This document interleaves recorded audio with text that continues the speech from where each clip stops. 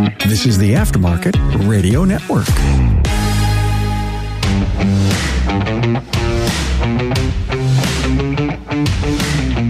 Welcome to another episode of Business by the Numbers. I'm your host, Hunt Demarest, CPA with Parr Mellison Associates. Today, I'm really excited. We got Andy Bizub on here from Midwest Performance Cars. Some of you guys might have seen Andy on some of Carmcast and other things around the industry. Really good guy, really cool story here. So the reason why I had him on this week is Andy's a little bit different than a lot of shop owners, and he did not come from, the automotive repair industry before he got his shops. He comes from the personal finance world, which he will talk about a lot better than I can here. Talk about investments and stuff like that. But how this specific topic came up today about personal finance and what you should or should not be doing comes from a ratchet and wrench class that Andy actually taught about a month or two ago. And I thought it was a really good idea because the way that Andy looks at a lot of things is from a completely different aspect of where most people are looking here. And I just love his insight as always. So Andy, just want to say, first off, thank you for coming on here. Yeah, my pleasure. Before we get into more with Andy here, I want to have a quick word from our sponsors who make Business by the Numbers possible. Your techs don't want to stand around while you type in details for an RO. With Shopware, an RO gets set up in seconds instead of minutes, and everyone gets on with their day. It's that easy. GetShopware.com. In today's world, managing the labor side of your business is more important than ever. Utilizing their industry-leading software, Labor Profit Management, Repair Shop of Tomorrow can help shops maximize their profits by developing a specific plan for each client. Please visit them at RepairShopOfTomorrow.com. First and foremost, I guess let's just talk about this. Let's start from a very macro level, because a lot of people have a really good idea what to do with their business finances. And you and I have talked about this in the past, as a lot of people are extremely diligent on their business finances. And then when it comes to their personal finances, it's just absolute mayhem. So if you're sitting here thinking, you know what, this might be me. I mean, where do we start here? What are the key things that we need to know? So I always approach this from a risk management kind of point of view, because that was my business before getting into the auto repair industry. I was actually a commodity trader for 25 years. And the real skill in that business is risk management. You want to be able to show up the next day to work. You don't want to be carried out of there or blow out. The thing that really triggered my interest in presenting on this topic rather than just your more regular automotive topics was late last year and early this year. I'm in several Facebook automotive groups and other automotive owners discussions groups. And I saw a lot of people saying how they were putting a lot of their investment into Bitcoin and other cryptocurrencies. Now, that was back when Bitcoin was at $60,000 and $40,000. And now today it's around 19 or 20. I mean, when I see that kind of concentration, my radar right away went up and I was like, whoa, I wanted to just kind of put the red flag up for people that don't get into this emotional thing of taking your money and with your investments, particularly with your retirement investments. So that kind of gave me the idea to, just do a presentation on just the basic way to stay safe and be able to sleep at night with your investments and give them the chance to grow over time and let time work for you and get yourself into a really good financial position outside your business as well as inside your business. The point that you bring up is really cool too here. It's all about risk management, right? So it's great that you have these reserves. It's great that you have these investments. But if you go too risky, you risk having nothing left over. Is there a certain point that you can say, hey, once you get to this reserve, then you can go in and get more aggressive on it? Or do you say, hey, you really should look at this differently? Because a lot of these people already have what I'll call a risky investment. They're self-employed, right? That's not guaranteed income. And so would you recommend them to never really get into risky investment, or what's your kind of personal preference on that? So, you think of your investment portfolio as the bell curve, right? That big middle of the bell curve, you want to have the bulk of that into relatively safe, liquid investments like the equity markets, where you can sell a stock, you can sell a mutual fund or an ETF, quality municipal bonds, stuff like that.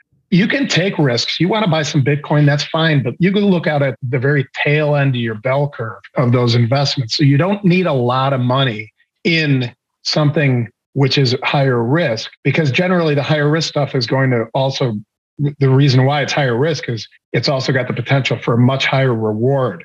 So you want to be putting very small amounts. You don't need a lot of money in those kind of things if they work out. And if they don't work out, if you have 5% of your investment portfolio or something in gold and silver and Bitcoin and Ethereum, and gold kind of sits there for 10 or 20 years like it has, and Bitcoin kind of chops around, you're not going to get real hurt. But if Bitcoin goes to 250,000 or 500,000, like some people were saying, you don't need a whole lot of that to really get a big return from it. So you want to stay with the very liquid stuff. And there's an adage, the best portfolio is not necessarily the highest returning portfolio. The best portfolio is the one that you can stay in, the one that you're not going to get shaken out of. Because markets, one of their functions is to go after the weakest hand and get them out of the market. And you see it all the time when we have these big market moves. Right in 2007, 2008, when the market got cut in half, it was when all the retail investors all finally said, enough, I'm out. And they have this moment of capitulation and they get out, and then all the sellers are done. They've sold. And the really strong hands are still holding, institutional investors, people who are in for decades and decades that don't get shaken out of the market.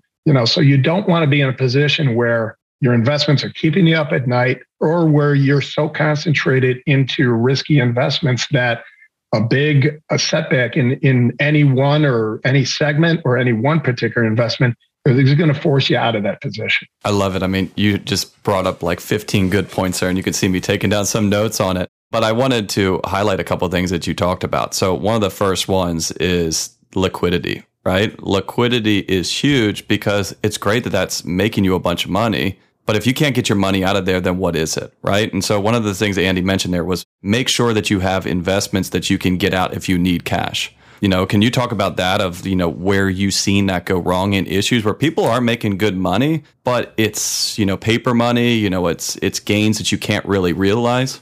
Sure. When you get into the more like kind of the more esoteric investments, like limited partnerships, things where you have to lock up your money for a longer period of time. You have a lot of hedge fund investors that get caught in stuff like this. These are higher net worth individuals, but where a minimum investment might be $250,000, and somebody puts $2 million into a hedge fund, and the market turns, and the hedge fund puts up what's called a gate, and they gate redemptions, and you can't get your money out. Now, that's not going to apply to most guys like you and I who aren't putting that kind of money into single investments. But you do have those kind of things. And I'll tell you, the professional investment community learned this over the last couple of decades, really, with China. China was the big growth story in the early 2000s, right? And all of these big investment companies put big money into Chinese stocks. And then when the Chinese market started to soften, they find out that they can't get their money out of those stocks. A lot of people that don't ever bet against the U.S. The U.S. market, you can always get in and you can always get out, right? There's always a willing buyer there for a high quality U.S. stock. There's always a liquid market there to be able to get out. Yeah, exactly. And one of the things that you mentioned before is, talking about maximizing your gains, but also trying to minimize your losses on it, which is something very often overlooked. Is the ceiling is very high, meaning they could return 20 or 30% return on your money. Then that probably means that floor is pretty low where you could easily lose 100% of your money, i.e. Bitcoin, crypto, and stuff like that. And so realistically, I guess two parts to this question. What would you say if you're factoring this in there and people are kind of measuring investments, what should you have as like your target annual return on investment? Well, think about it. If you can manage to get 6 to 7% a year after year, the thing about long-term investing is you don't need home runs. You just need to get on base. You need singles and the occasional double. I'm not talking about doubling your money. I'm talking about 6 or 7% year after year, compounded yearly, turns into a really large amount of money after 20 or 25 years. And yeah, it sounds like a long time, but I've been investing for 35 years and I'm still a pretty young guy, right? I'm not even close to retirement. And hopefully I've got decades left ahead of me.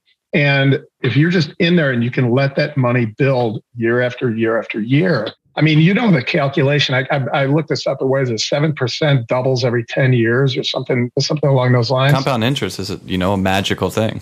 Compound interest is your friend. I'll give you an example. A couple of years ago, we set up a retirement plan for our whole company. And most of my guys are between their 20s and 30s. So we have a really young company. And this year, I've had to, every month, I'll speak up in our morning meeting and I'll say, look, I know you guys are probably looking at your account and, it's down or it's going sideways. You guys are young enough. This is a time to keep putting that money in, that weekly money, that $50 that comes out of your paycheck, or $100 if you can manage it, or $25, but keep dribbling that money in, because you're going to buy it up here. You're going to buy the market here, down here, and then you're going to buy it back up here as it's going back up. So you're going to average your way in and just keep it steady and boring. And don't look at you can look at your account if you're disciplined, but if you're not disciplined, if you get nervous, just don't even look at it once a month or once every quarter, right? And just let it build on its own. The U.S. stock market has never let the long-term investor down. And you know what? If you really think it's gonna, then there's way bigger problems. If the U.S. stock market is not going to perform over the next 30 years, there's much bigger problems to worry about. If that goes south, then I would argue that whatever alternative investment that you have is probably not going too great as well either, right? It's the least of your worries. Like, hey, your investment's great, but our entire banking system and stock market is gone. So kudos to you. That's one of the funny things is that I'm not against crypto. I understand the concept of having It's gambling though, right? I mean, the kind of risk is gambling. Yeah. Right now, it's a trading vehicle. It's not a store of value. Because nobody really, really knows what it is. Not even professionals know what it is. It's a trading vehicle. But the thing about crypto is one of the justifications is, if the wheels really come off of society, you're going to want guns and gas and gold and crypto. Well, how are you going to access your crypto if there's no electricity? You can't hit your computer. The internet's down. I don't know how you make crypto work for an IOU, right? Just on a Post-it note, be like, Andy, I'm giving you 1 Bitcoin. Now, when the internet comes back, I'll transfer comes back up. Yeah, exactly. Yeah, right. You got to think in practical terms like that.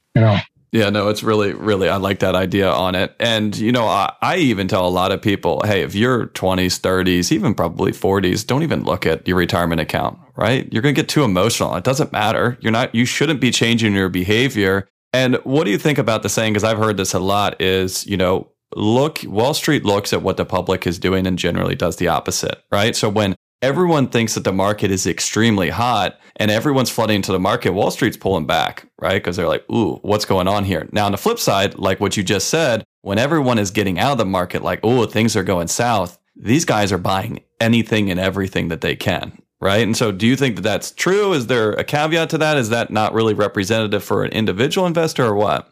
It is generally true. And I'll give you 2 examples why. In the commodity markets, there was a report that would come out every month called the Commitment of Traders. And what it would say was basically, it would say the big overall positions of the major players in the market. And it's set in 2 of the groups that separated out were like commercial industrial users of the commodities, and then retail. And when you had a Commitment of Traders report that showed that the retail investor was owning a lot of stuff, that was when you wanted to sell the market because it was just about to turn, right? Because the retail investor, in the commodities, they don't really have a use for it. The commercial industrial, they're going to use that commodity. They make their money on marketing those commodities. What's Andy as an individual doing buying a wheat futures contract, right? Exactly. So that was in the commodity market. In the equity markets, there is the American Association of Individual Investors. They have a market sentiment indicator. And when that market sentiment indicator is showing a very high bullish reading is when markets tend to turn to the downside. And when that market sentiment indicator shows a very bearish reading, it's when the markets tend to turn up. And if you think about it logically, it makes a lot of sense. If people are really, really bullish on the market, well, that means they probably have positions already. They've already bet with their pockets and they're in the market. They've bought stocks. Well, where's the next buyer coming from? If everybody's bullish, everybody's already in. There's not another buyer there. On the converse, if everybody is bearish, that means everybody's out. Or they've, maybe for real speculators, they got short. So if everybody's out, and there's a few short people who are short the market, where's the next person to sell it hard? They're all gone. The sellers are all gone. So the only people left are people to come in and start buying. And then the market turns back up. So there is a lot to be said about when you're hearing people talk about the stock market being so great all the time, boy, you're getting close. I tell you what, I was even not to belie my age, but I was working in the markets back in the 80s. This was about August or September of 1987. Markets were getting really crazy and really busy. And I left work one day and I got into a cab at like 10:30 at night, and the cab driver was telling me about all the stocks he was invested in. And October 87, we had the first big crash of my lifetime. So, when you hear the cab drivers and the guys shining shoes talking about, hey, the stock market's really great, or, he was asking me, what stocks are you in? And I'm like, hey, I'm a clerk, I don't have any stocks yet. That's when you know something's about to turn. So. Yeah, exactly. It's just like anything in this world, right? It's, style, right? If you go to like style, like, oh, hey, this is the hip trend.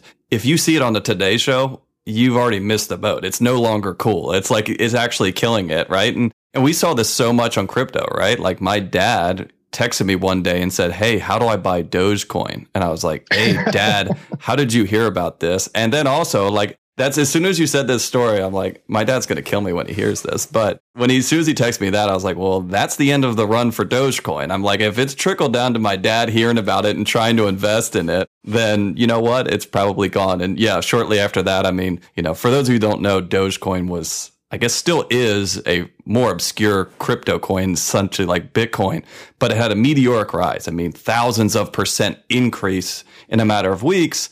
But, I'll ruin the ending for you. And then negative 1,000% decrease in the following weeks on it. Volatility like we've never seen. I remember it did run up on Elon Musk tweeting. And it went down on him tweeting and then went up on him tweeting, which is, SEC, I think, has talked to him a couple times about that.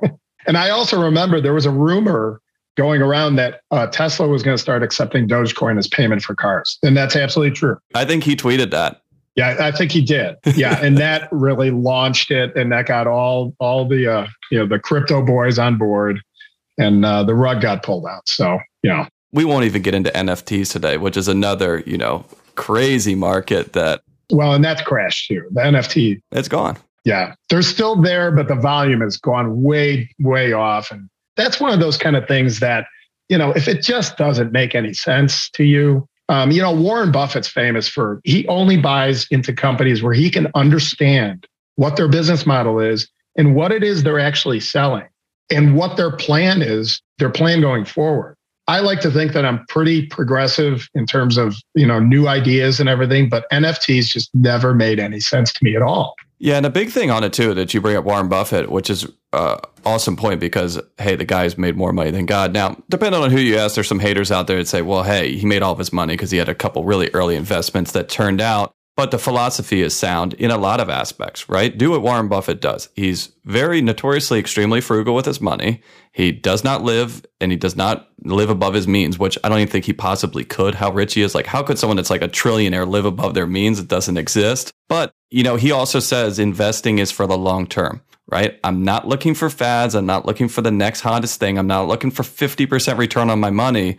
I'm looking around for companies that are going to be here forever, right? That's why he's in Coca-Cola. He's in so many of these things where it's like, what is one day Coca-Cola just going to be like, we don't drink that anymore. Now, the way that this world is going, probably at some point people will revolt and be like, we're no longer drinking Coke products. But these are companies that have been around for 50, 100 years. Well, sure. But think about it. Think about Coca-Cola, right? So Coca-Cola was a huge drink in the 50s, 60s, 70s, 80s. People don't drink that much sugared soda anymore. Coke owns Dasani. Coke owns Topo Chico. Vitamin water. It's half the thing. If you think you're avoiding Coke, you're really probably not. Gatorade too, right? Or Gatorade or Powerade as well? That was PepsiCo. In Buffett, he doesn't get out of his stocks, right? He's owned Coke for decades. And that's another thing that people really need to think about, right? Because especially when you are not a professional investor. See, when I was a commodity trader, my income was taxed at a completely different way than your normal income of, when you have a job or even if you own a business today, right? My income was taxed as a commodity trader different than my income as a shop owner. Now, even though being a business owner, there are tax advantages. When you're a professional trader, there's a lot more tax advantages. But when you are just a regular retail investor, you're getting taxed on your gains in stocks as regular income. If you buy a stock for $100 and it goes to $200 and you sell it, you're going to pay tax on that $100 gain of wherever you are. I mean, if you're in the 33% tax bracket, you're going to pay $33 out of every 100. Now think about what kind of returns you have to get consistently to exceed that kind of tax treatment. It's really tough. So that's really why you want to be looking at long-term investing, long-term holding, things that you're not going to have to get out of. Well, it's just the same thing, right? It goes down to anything, right? Transaction fees, all kinds of stuff, and also just how much is your time worth, right? Like, hey, you could buy and sell something every single year for the next 5 years and hopefully average a 6%. But if you had the right company, you could have bought it, turned off your computer, never looked at it again, and 5 years later, you're at the same spot, right? So looking at that is a really cool idea. We all have bad days where we just turn to someone and ask, how the heck do I fix this? When that happens to you on the business side, which may not be your strong suit, you want someone quick and you want them to be clear. That's exactly what Dan Groen from Detroit Garage found when he peppered the folks at Shopware with questions about how to make the most of its shop management system. As he puts it, they continually solve the curveballs that we throw at them. With 7 shops, Dan jokes that he is a demanding client, but that is a sign of a guy committed to his business. Even better, the Shopware support team met every challenge with, in Dan's words, impressive capabilities and vigor. No complaints, no hassles, just a commitment to help Dan through his day. As Dan says, we make each other stronger. Now that's a partnership that works. It is time. Visit getshopware.com. In today's world, managing the labor side of your business is more important than ever. Utilizing their industry-leading software, Labor Profit Management, Repair Shop of Tomorrow can help shops maximize their profits by developing a specific plan for each client. Do you know what your effective labor rate is? Do you know your technician's efficiency and productivity? Do you know how much profit dollars each technician is adding to the bottom line? If the answer is no, then this Napa Auto Care endorsed program from Repair Shop of Tomorrow is the program for you. Developed for shop owners by shop owners, this program will help you become more profitable on day one. Utilizing their unique labor management systems will allow you to work smarter, not harder. For more information about their programs, please visit them at repairshopoftomorrow.com.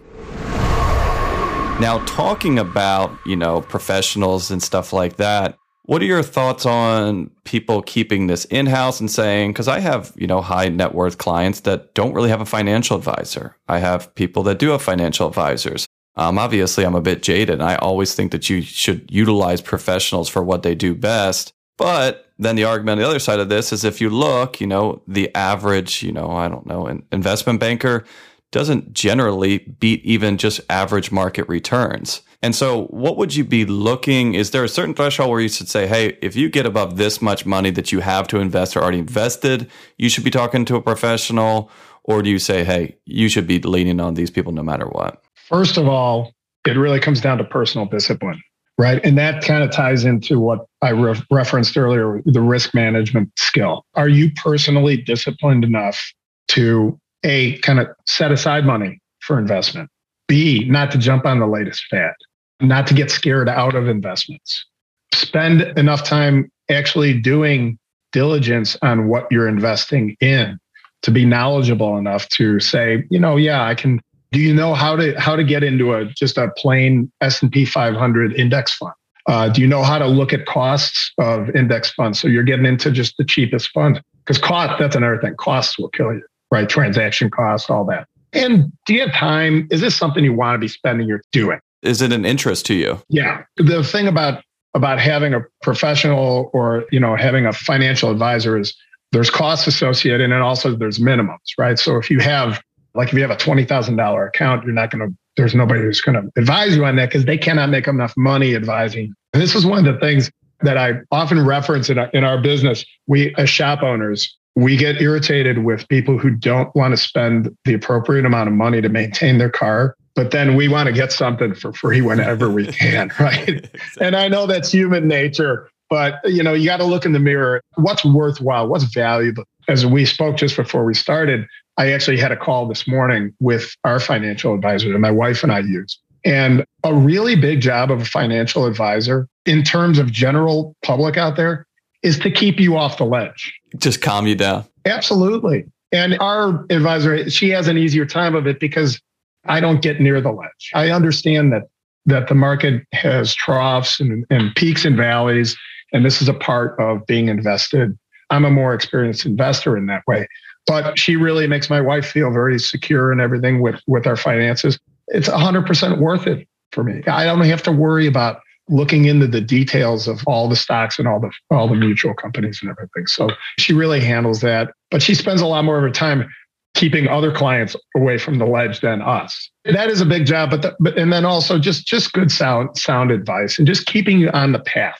You've got a plan. Even as a professional trader, it wasn't as important to have the greatest trading plan, just to have a plan. Just don't go in there just shooting from the hip. Have a plan thought out about, that makes sense to you, how you're going to invest and what are you looking at 5, 10 years from now, 20 years from now? What are your goals? What are you trying to get to? Yeah, exactly that, right? What are your goals, right? And if you don't know your goals, then you probably need a financial advisor because they're going to help you set those goals. But if you have in the back of your mind and you're pretty good with finance and you understand this stuff and we haven't lost you already in this episode, then you probably know enough to do fairly straightforward investing, right? A general portfolio, if you could get a handful of, Vanguard is my personal favorite because their fees are extremely low. Do your own research on this. But if you get a handful of, ETF funds spread between index, maybe some bond markets, maybe some real estate stuff, again, you could throw it in there, ignore it, and go. And you'll probably do just fine over the longer average.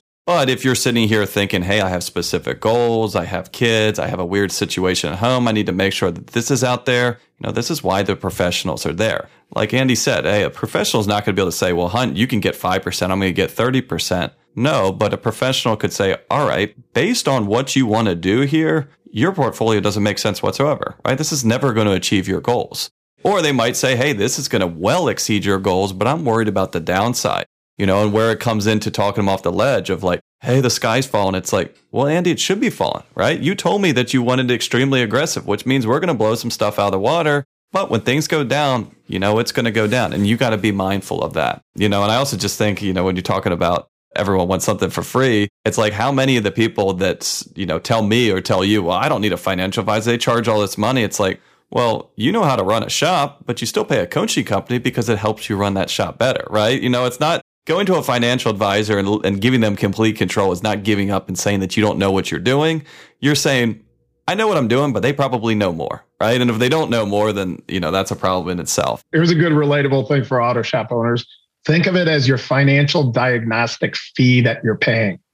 We always talk in our shop about customers have to understand there's a diag fee for diagging that car. Well, this is the diag fee for maintaining that portfolio in a safe and sound, setting.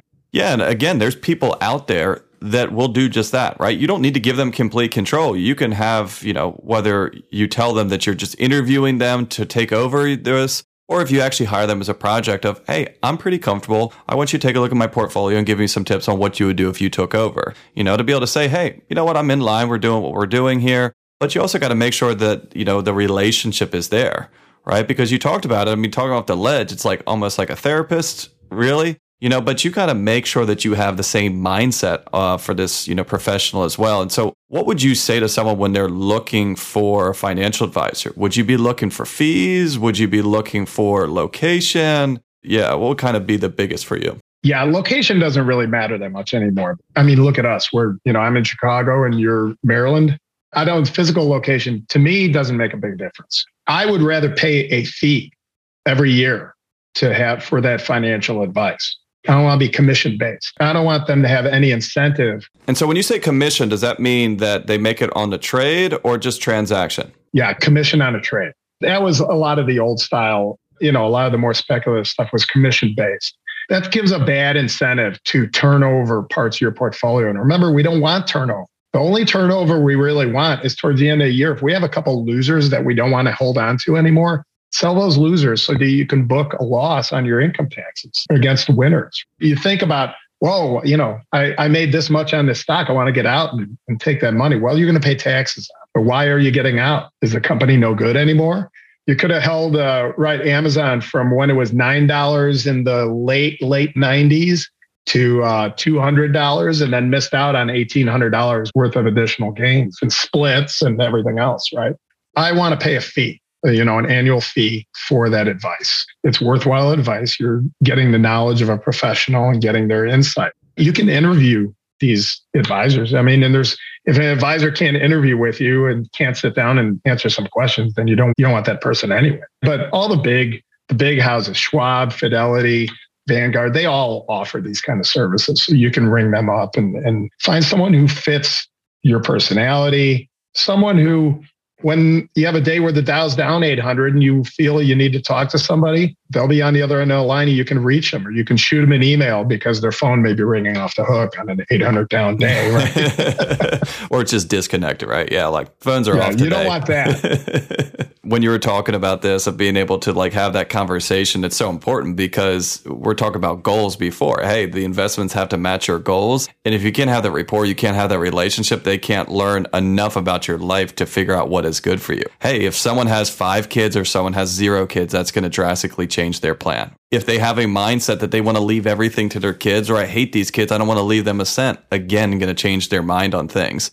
And so being able to open up to someone is, and a lot of times I see this in the accounting world, like, hey, I'm asking you these personal questions, not because I'm nosy, because it somehow relates to what we're trying to do here with your taxes and your businesses. And a financial advisor is really no different on that. As we're talking about this is exactly the way that we run our 2 shops up here around Chicago, right? We're very relationship based with our clients. We know if they're planning on keeping their car or if they're planning on trading it in or sell, whatever. We want to get to know what their goals are for their automobile, what kind of driving they're going to do.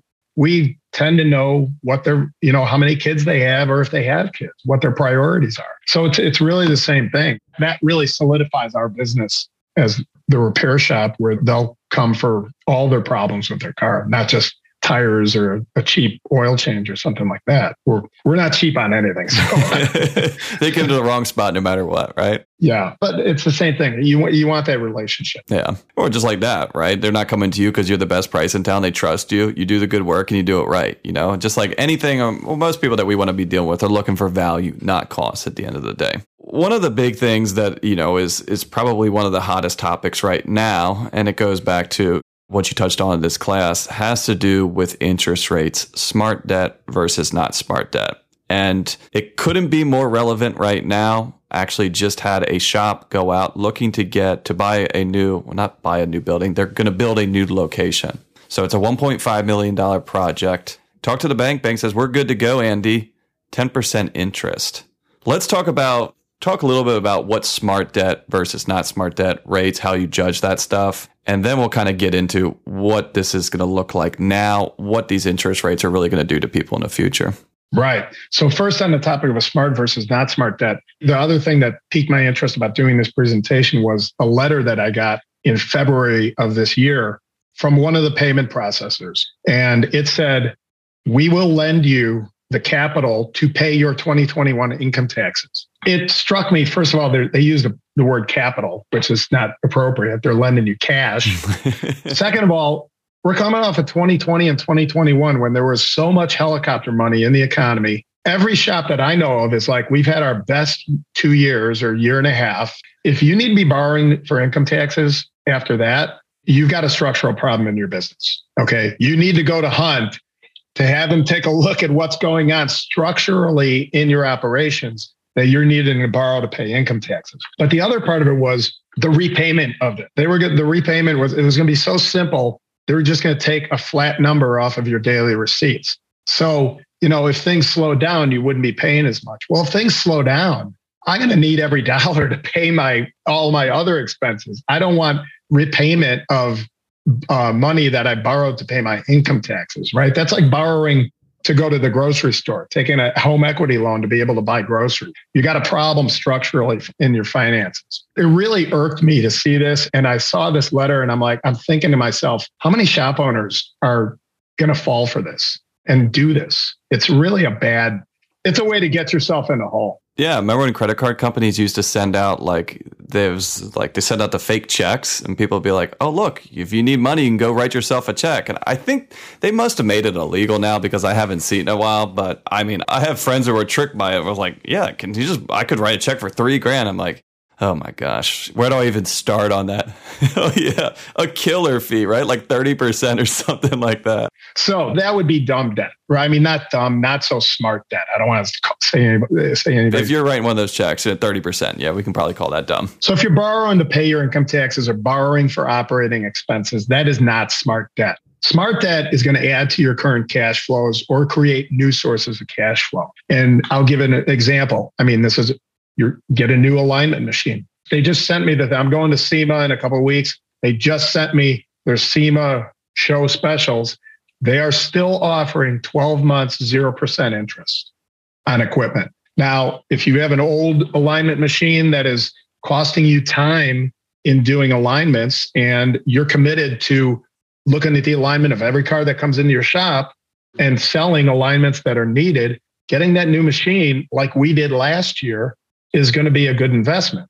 And especially if it's at 0% interest. If they're going to front you the money for 12 months and let you pay it back and the numbers pencil in for you, that would be an example of using smart debt because you're going to increase your revenues. You should be doing it at an appropriate level that your profits are there. You're going to easily service that debt.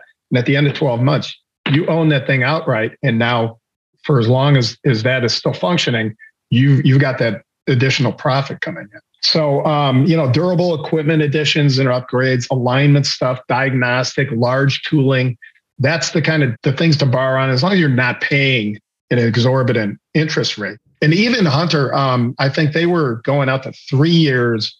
The 3 years, I think, was like 5.9, but the 2 years was about 3.9. So you're talking about some really, really cheap money, even at 3.9. I know it's not. We have to kind of adjust our historical perspectives now. Yeah, even historical a year ago, right?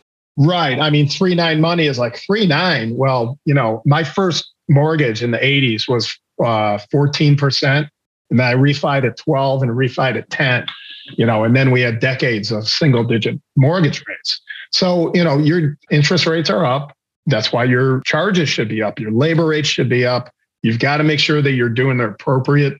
Your numbers are really lined up because this is going to be I believe we're coming into a tricky period here of the next couple of years. We got really, really bad monetary policy. I shouldn't say we have bad monetary policy now. We're paying right now for decades of bad monetary policy, keeping rates artificially low for 20 years or more.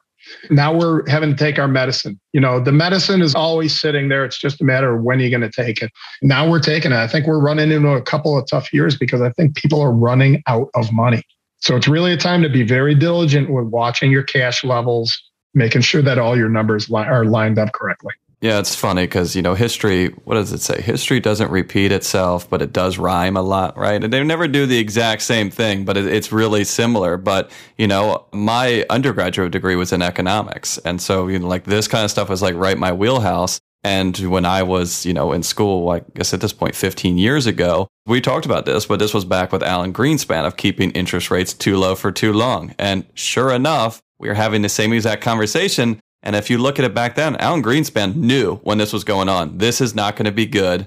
But because of political reasons, we can't do anything about it. But even the alarm bells were going off there. And I know right now that there's a lot of people surprised by what's going on there. Most people with a basic understanding of economics and, just how this works, no one's shocked by this, right? I think if anything, I'm shocked that it has taken this long. I sound like a doomsday preacher of this day's going to come. And I keep on saying something has to happen. These charts at this point, if you look at them, just look so outlandish. Even a 5-year-old could tell the next direction that it's going. I think the most surprising part was that Ben Bernanke just got the Nobel Prize. I saw that. Here's something that really, That generated a lot of murmuring when I did the Ratchet and Wrench presentation. I didn't come up with this myself. I did read it, but because I was too young at the time to remember this. But when Paul Volcker raised interest rates in the early 80s, that wasn't what broke the back of inflation. What broke the back of inflation was when Ronald Reagan cut the rise in government spending in subsequent budgets. And when I brought that up, there were a lot of concerned looks on faces because everybody in that room knew that at least for the next 2 years, there's not going to be any cuts in government spending. So I would say keep that in mind in terms of your planning. Just raising interest rates, I don't think is going to kill inflation. This inflation's here for a while, and we're going to be paying higher prices for a lot of stuff for a while. It's when the government stops printing money and stops throwing this money out the front door. That'll break the back of inflation, but I don't think interest rates are going to do it. My favorite part about this is the Inflation Reduction Act that Congress passed. And I did a podcast episode. If you're really into this kind of stuff, go back and check that out. But I found it the funniest thing ever. I'm like, this is a government spending bill that you are saying is the Inflation Reduction Act. Like, does anyone not realize that this is like the most hypocritical, backwards thing I've ever heard of? Like, well, these are all the things that we're going to spend money on to bring the inflation down. It's like, what are we doing here, guys? When I was in high school and assigned reading was the novel 1984 by George Orwell, I never would have imagined that it could actually come true, but it has come true. Whatever they're saying in Washington is the opposite of what's actually true.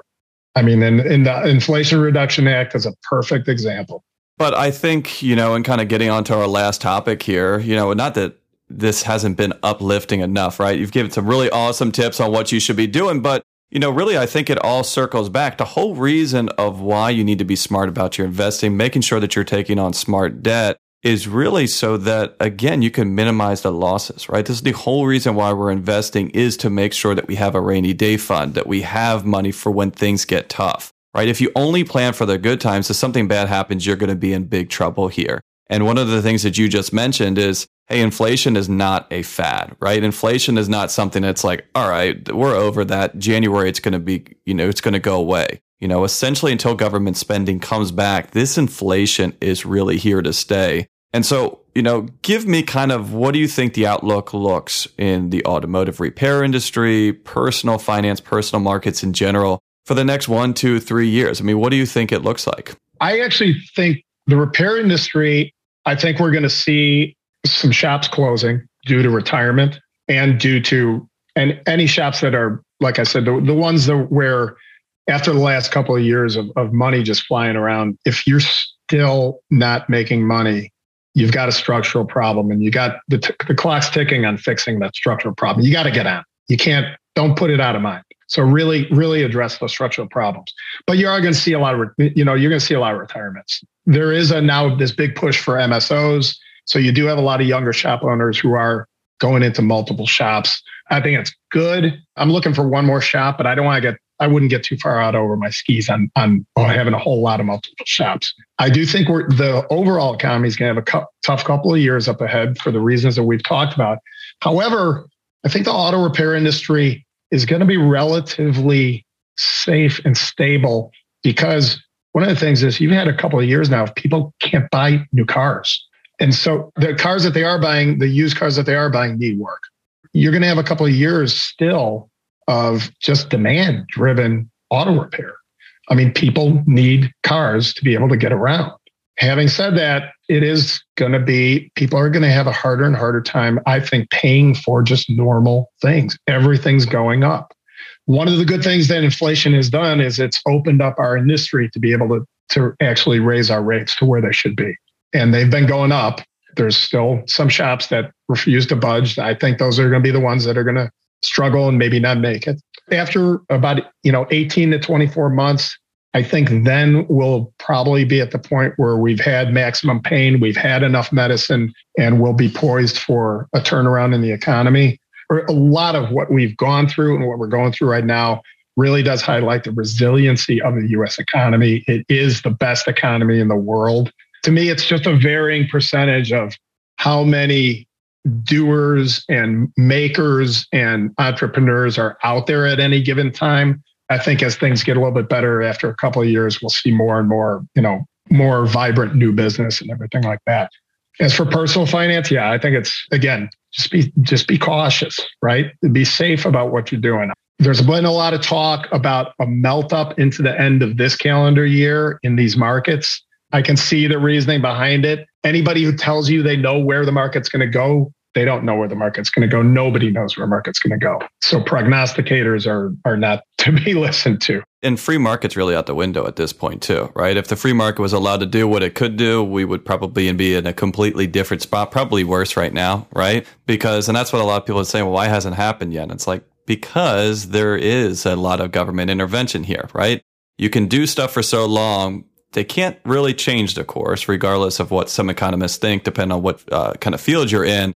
But you can delay the inevitable for a certain amount of time. And, I'm not sure, and it's crazy, it's coming up here. My date was always midterms. I said, everyone is going to try, no matter what side of the aisle on here, right? We're not going to get into that today. But no matter what side of the aisle that you're on, you either have a vested interest to make this look really good or really bad by midterms. But Democrats are in power right now, and so they are going to try like heck to make this look as good as possible. So if you're thinking to yourself right now, man, it's not great out there. This is as good as they can make it look, right? Yeah. If they say, all right, we've done enough, we're backing away, then what do we think that worst case scenario looks like? I think that's the scariest part for everyone. I'll throw a ray of sunshine into that. If the House and the Senate do turn over into Republican control and you've got a Democratic president, maybe we're in the best situation we can expect to be in because the government stops doing everything. If they would just stop doing everything, right? What was Ronald Reagan's thing? The worst thing to hear is, I'm here from the government and I'm here to help. We're the government. We're here to help. Yeah, just stop, right? I think about it. If the government really, really took its foot off of everything, let interest rates go to where the market clearing rate, who knows what it is? I don't know. Maybe it's 8%, 10%. But at the same time, take your foot off the energy industry. We would be energy independent. How quickly could we be energy independent in this scenario if energy companies were allowed to go with leases and exploration and pipeline? So you've got a lot of counterbalancing things where the government really hurts this sector, which would benefit the economy, and the government really hurts this sector, which is hurting the economy. So if we have gridlock, that may be the best we can hope for a couple of years until we maybe clear them all out and get some people who are competent. Can we all just get together and agree, just be like, everyone be nice to each other. Let's get these people out of here, because I think we can all agree at this point that they're not making anything any better, right? We have the worst political class in my lifetime across the board, state, local, and federal. My wife and I I'm not sure why, we were watching one of the debates at some point, and she was like, oh, they made a really good point. I'm like, well, then they have no chance of progressing. Like they seem like that they are too level-headed. They're actually making like coherent points here. We're like, they'll never be president.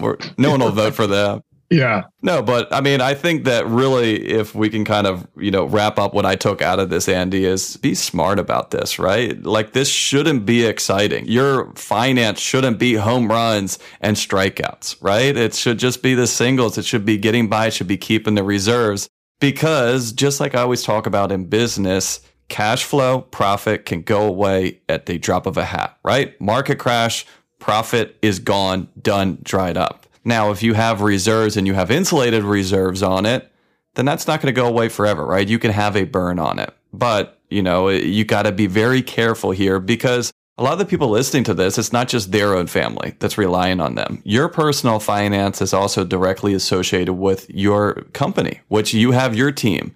Your team has their family as well. And so I've seen this a lot where businesses have been very successful, but the owner is killing the business because their lack of personal financial skills or, diligence is now handcuffing the company because they're just taking too much out of it.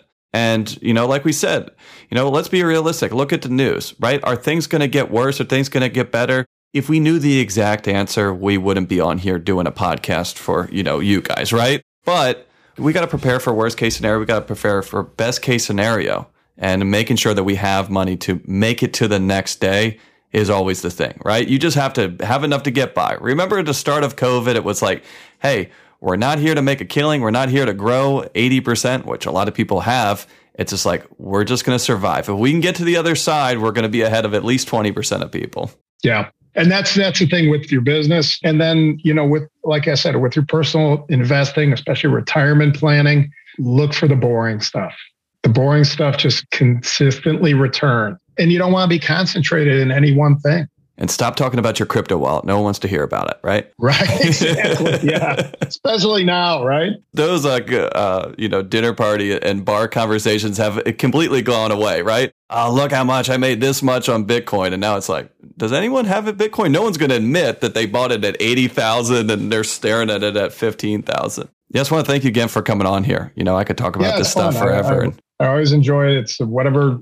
I can't give most of the industry expertise on the technical side of it or under the hood, but I can give you some insight on the financial side of it. So I'm happy to help. Appreciate it. So I hope you enjoyed Andy. I think that he always has insightful ideas and always a new way of looking at things, and hopefully gave you a couple tips that you can use in your day-to-day life. As always, please share this with friends. If you have any questions, comments, or ideas for a future episode, please shoot me an email at podcast@parmelis.com. So thanks again for listening on the Aftermarket Radio Network. You can find all shows on aftermarketradionetwork.com and on your favorite podcast listening app. Stay safe and talk to you all next week.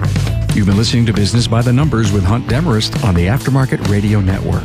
Follow Hunt on your favorite podcast listening app. Let him know what you'd like him to cover. His email is in the show notes. Hunt is all for advancing the aftermarket.